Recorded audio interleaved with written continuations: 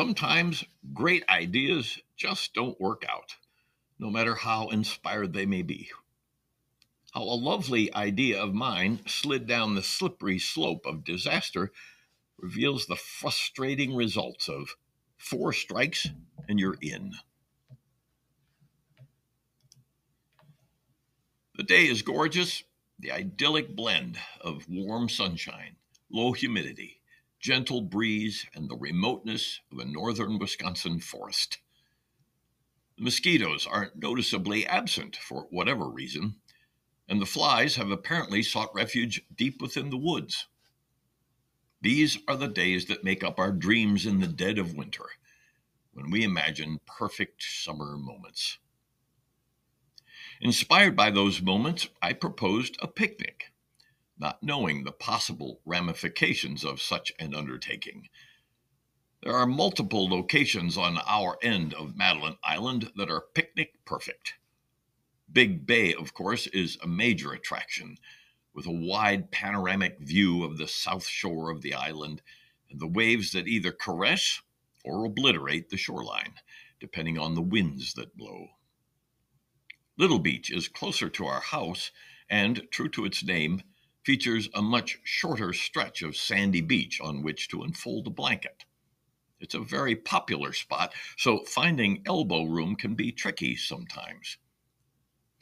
We used to hike frequently through the ravine, a downhill trek through pretty dense woods, which eventually opens up to a couple of miles of sandy beach, outlined by a wide strip of more rocks than there are stars in the sky.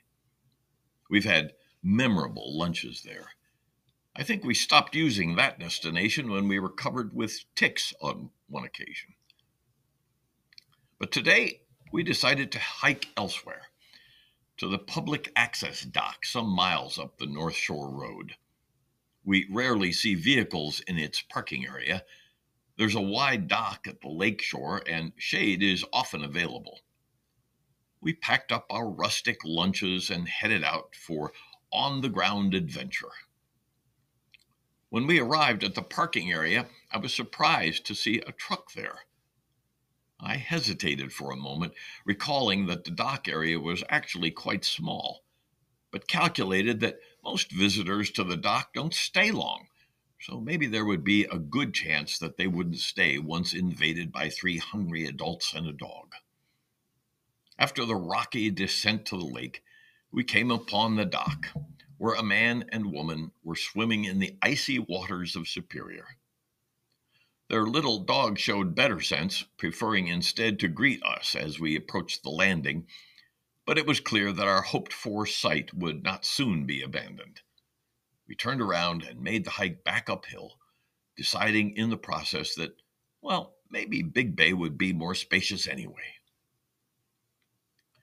I pulled into the Big Bay Town Park lot, expecting to find lots of action, and found it. There were no parking spaces available in the entire lot, something I had never seen before.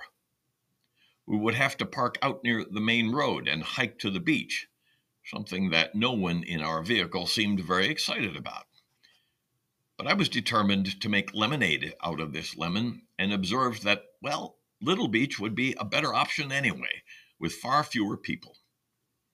Sizing up the hike that would be required if we remained at Big Bay Town Park, Katie and Nikki heartily agreed with my analysis, and we ambled our way back onto the road. Little Beach is only a few miles from Town Park, but we could see the cars parked along the road from a long way back. Apparently, every worker in Wisconsin took this Friday off and ended up on Madeline Island to assault the beaches and parks that normally operate quite placidly. Parking at Little Beach befit its name. There was none. I paused on the road to make the unthinkable suggestion. We could go back home and have a picnic out at Lighthouse Point, a cliff promontory on our property. Since we have now been seeking a lunch location for the better part of an hour, the consensus was that Shep's Lookout at the point would be arguably the best picnic spot on the entire island. I'm sure that Dog Cooper wondered what we were trying to accomplish as we hiked the trail out to our lighthouse. She didn't register complaint, but I thought I noted a quizzical look in her eyes as we made our way along the upper perimeter of Devil's Cauldron. Under my breath, I muttered, "Just be patient," though I doubt that the words helped. We reached the lighthouse just as I started to feel faint with hunger. Quickly, I unshouldered the backpack which contained our hoped-for sustenance, just in time to hear Katie proclaim, "Ooh, it's kind of cool and breezy out here." Now, I'm no expert on hidden meanings or language translation, but Katie's message could not have been more clear. Despite our very best intentions, our longing for communion with the outdoors, the magnificence of the day, and the fact that we were located on an island on Lake Superior, an outdoor picnic would not happen on this day. We walked back to the house, now nearly 2 hours after leaving it, with high hopes and an explorer's sense of adventure. 4 attempts at an outdoor picnic was enough. The day was still unsurpassed in its magnificence. We just happened to enjoy it from inside the house.